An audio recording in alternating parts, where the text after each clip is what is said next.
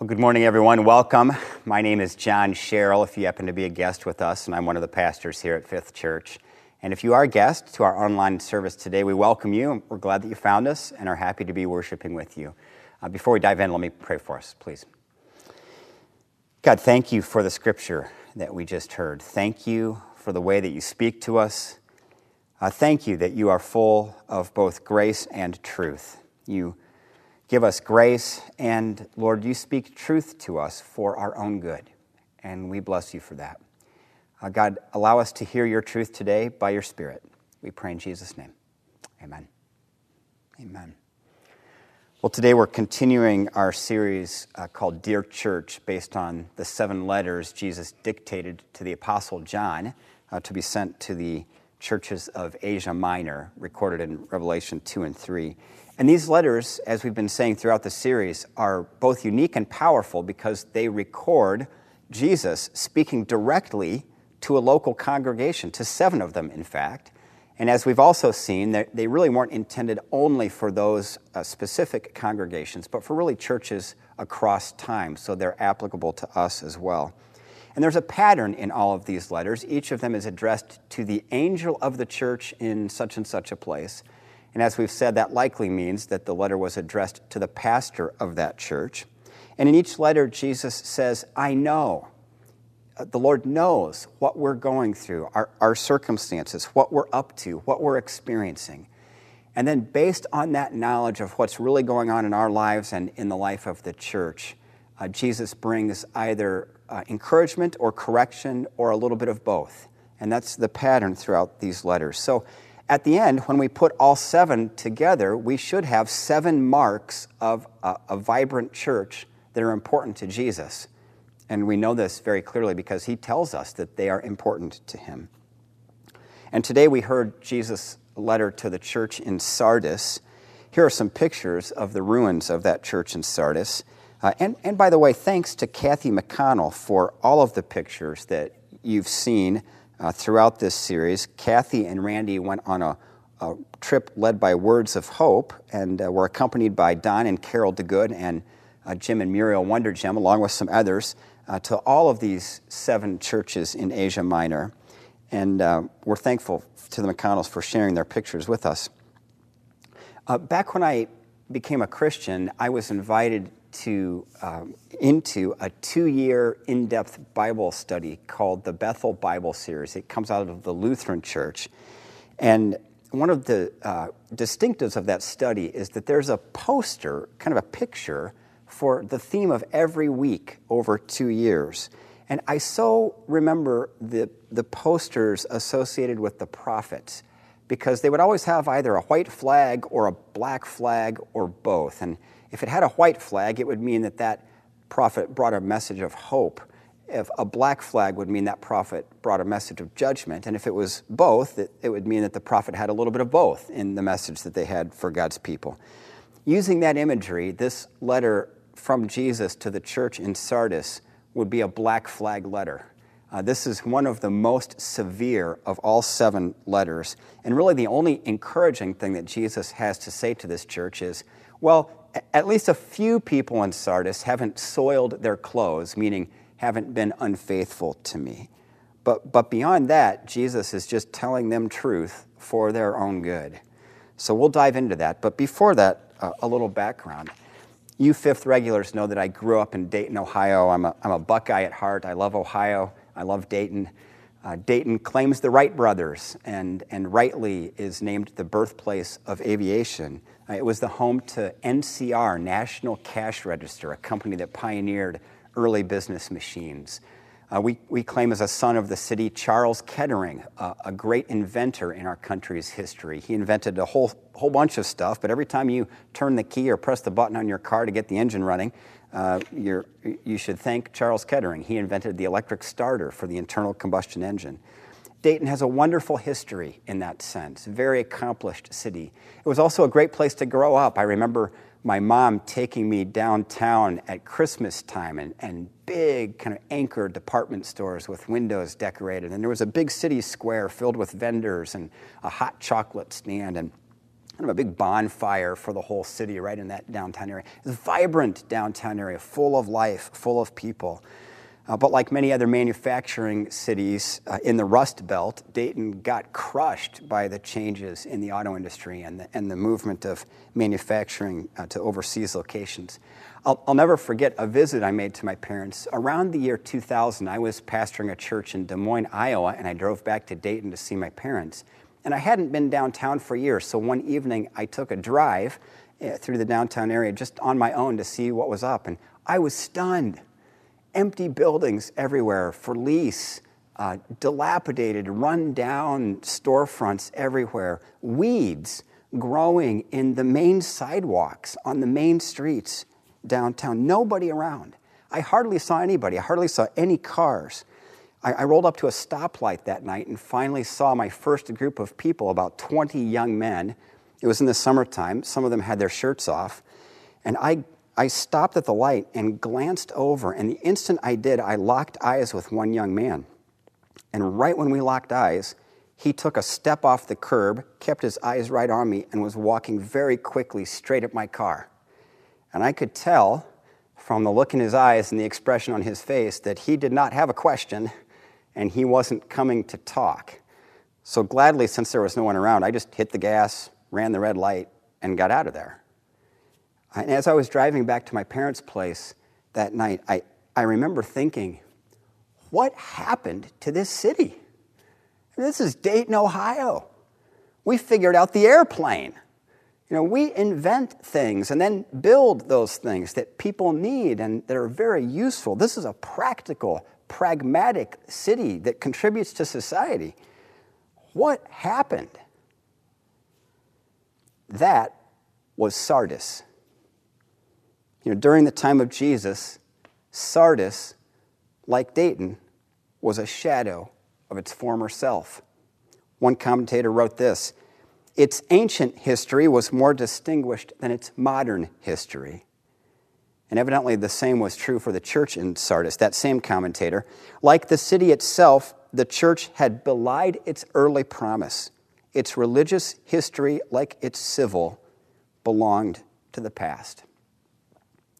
This was a church that was living in the past and dying in the present.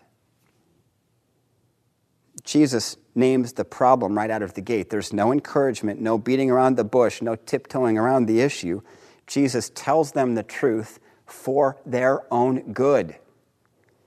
I know your deeds.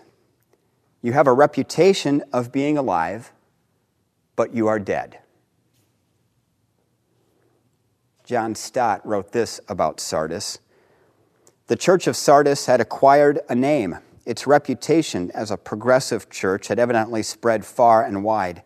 It was well regarded in the city and in the neighborhood. It was known by the other 6 churches in the province for its vitality. No false doctrine was taking root in its fellowship. We hear of neither Balaam nor the Nicolaitans nor Jezebel. What a live church you have in Sardis, visitors would exclaim with admiration when they attended its services or watched its activities. I dare say its congregation was quite large for those days and was growing and even fashionable. Its program included many excellent projects. It was positively humming with activity. There was no shortage in the church of money or talent or manpower. There was every indication of life and vigor. But outward appearances are notoriously deceptive. And this socially distinguished congregation was a spiritual graveyard. It's an issue to which the Bible speaks often. The difference between outward appearance and inward reality. And think of what the Apostle Paul writes in Romans. A person is not a Jew who is one outwardly, nor is circumcision merely outward and physical. No, a person is a Jew who is one inwardly, and circumcision is circumcision of the heart, by the Spirit, not by the written code. Such a person's praise is not from other people, but from God. Or consider what the prophet Isaiah writes. These people come near to me with their mouth and honor me with their lips, but their hearts are far from me.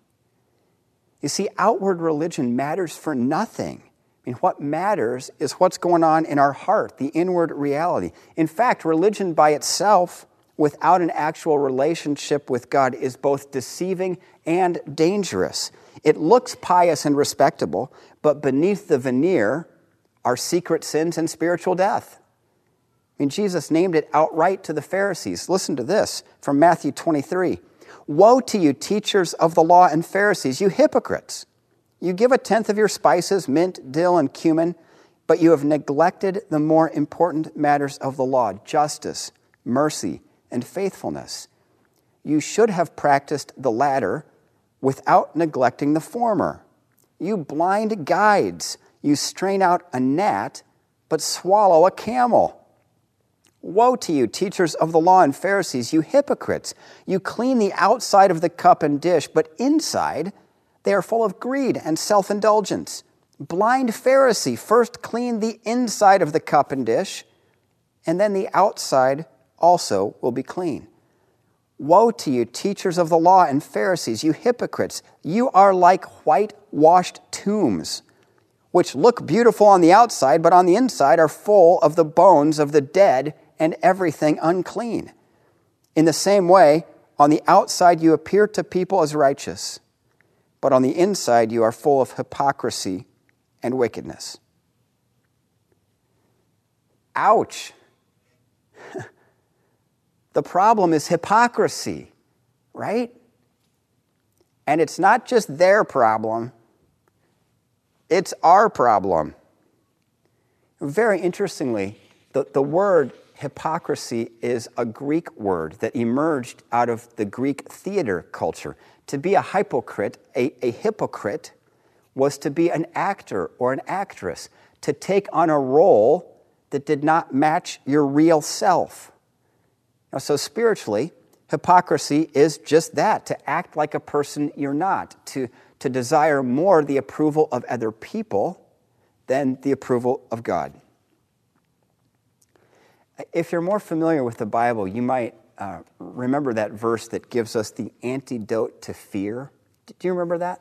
It's easy from a human perspective to think that the antidote to fear might be more courage. But that's not what the Bible says. The Bible says, for perfect love casts out all fear. The antidote to fear is love, not more courage. And really something similar to that is in play with regard to hypocrisy, or this desire to make our outward appearance shiny and respectable while neglecting what's really going on in the heart. One might think that the antidote to hypocrisy would be more authenticity. How can I do that? But that's pretty theoretical. In a way, that's true. But what I've found is that the true antidote to hypocrisy is vulnerability. It's the decision of the will to open up about our shortcomings and weaknesses and challenges and failures, and to not hold those things tight and hide them, but to begin to set them out there for those closest to us, and then a little wider for some other people to see, and then finally just to approach the world with open hands and say, this is who I am and this is that with which I struggle.